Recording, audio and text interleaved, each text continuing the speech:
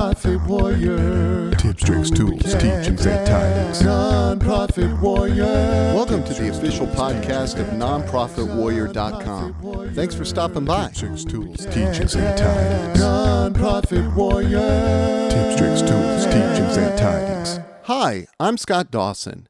I have worked in the nonprofit sector for 7 years as Outreach and Education Director for the Clark State Community College Performing Arts Center in Springfield, Ohio. Many people ask me, how can I become a nonprofit warrior? This quick podcast will lay out the 10 steps to becoming a nonprofit warrior. Step 1, find a cause, something you believe in, something you are willing to fight for.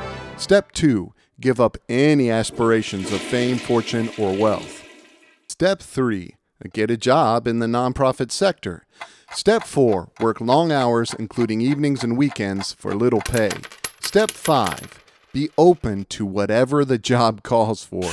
You will be everything from janitor to program coordinator. Step 6, put your people skills into overdrive. People and relationships are the priority. Step 7, craft an elevator pitch that sings.